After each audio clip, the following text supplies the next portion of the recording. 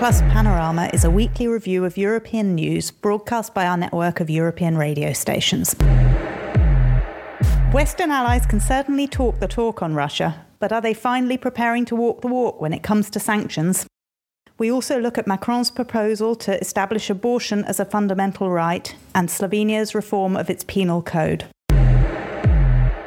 The EU, US and UK seem to be inching ever closer to agreeing a package of sanctions to impose on Russia if it invades Ukraine. Coming up with deterrents that would wreak sufficient havoc in Russia without causing a major headache for EU countries that rely on Russian gas supplies has proved a significant challenge. The Commission is currently holding talks with individual capitals in order to secure an agreement that will ultimately be backed by all.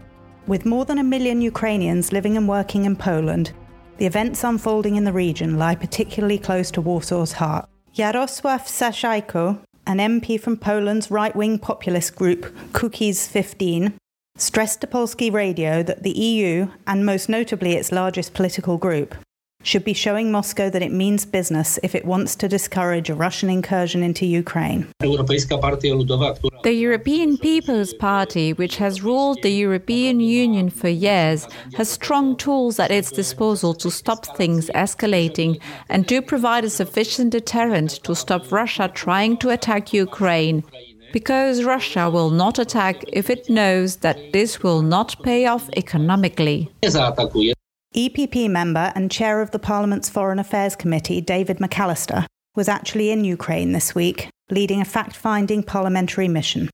McAllister told Monday's press conference in the port of Mariupol that the EP's delegates were keen to show solidarity with the Ukrainian people, as AMS highlights. We are here, 9 colleagues from different political backgrounds and different political parties. We are here in Ukraine to gather information about what's going on, and we are here to show solidarity with Ukraine and its citizens in this hour of uncertainty. The European Parliament has been very clear in its call on Russia to de-escalate the situation. This conflict, this crisis can only be solved through diplomatic means. Committee co-chair Nathalie Loiseau added that we stand ready to take unprecedented sanctions against Russia. On this subject, Slovenian Commissioner Janez Lenarčič told a press conference in Brussels that the Commission is working on a sanctions proposal and preparing for all possible scenarios. RTV Slo reports. The European Commission, for example, proposes trade and similar sanctions, which are ultimately decided on by the legislators, the Council and Parliament.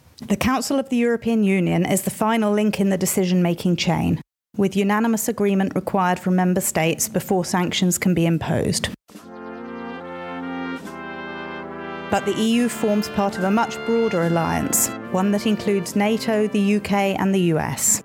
Indeed, Washington has agreed to send thousands of additional troops to support its NATO allies in Eastern Europe as a strong signal to Moscow and the rest of the world. Poland's Deputy Foreign Minister, Paweł Jabłoński, said that the aim of this international alliance is to guarantee the security of Ukraine, which in turn safeguards the security of the EU. Polski Radio has the story.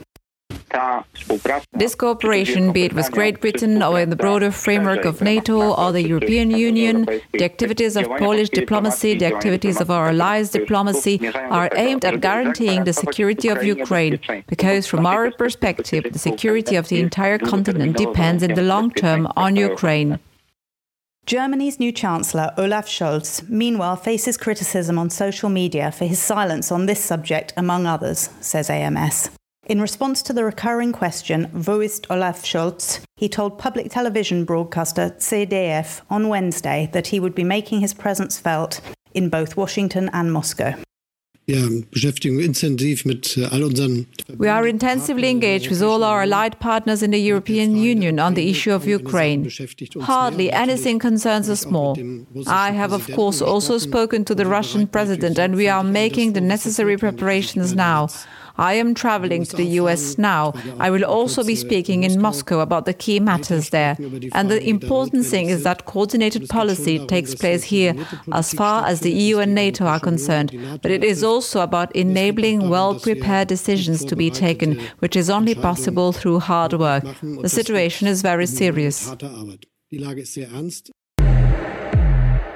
In his European Parliament address on the 19th of January to mark the start of the French Council presidency, Emmanuel Macron cited his desire to update the European Charter of Fundamental Rights, making explicit reference to environmental protection and incorporating the right to abortion. The timing of Macron's proposal, coming as it did just a day after the election of anti-abortionist EPP member Roberta Metsola as Parliament President, makes it likely that Macron's intention was to assuage the concerns of the radical left and the Greens regarding this appointment.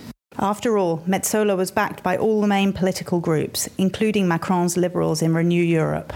In the EU, there are only 2 member states that do not allow abortion either on request or on broad social grounds: Metzola's native Malta and Poland, where a near-total ban came into effect a year ago.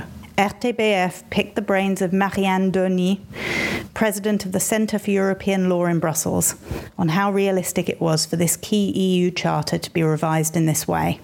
Denis highlighted that firstly, there is no agreed mechanism for revising the Charter of Fundamental Rights. Le problème, c'est que the problem is that no text indicates how the Charter of Fundamental Rights can be revised. Because on the one hand, the Charter of Fundamental Rights is a simple text that was proclaimed by the 3 institutions, the European Council, Commission and Parliament. This text, which was proclaimed by these 3 institutions, was drawn up using an ad hoc convention that no longer exists. And then as an additional problem, there is no mention anywhere of the procedures to be used to revise this Charter. I would tend to say that since it has the same value as the treaties, it should be amended in the same way. This, of course, means not only unanimous agreement, but also ratification by all member states, not to mention the can of worms such an exercise could open. Denis goes on to add that even if there were a realistic way of amending the Charter, any inclusion of the right to abortion would be merely symbolic. As abortion law is not a union competence, we would have a totally empty text. I think that it would even to some extent undermine the Charter of Fundamental Rights.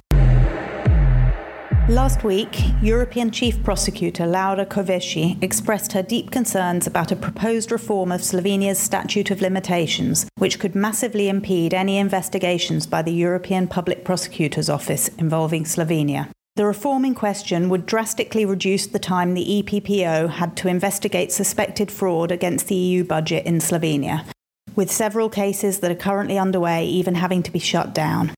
A statement from the EPPO said that such a move would represent a de facto amnesty in many cases.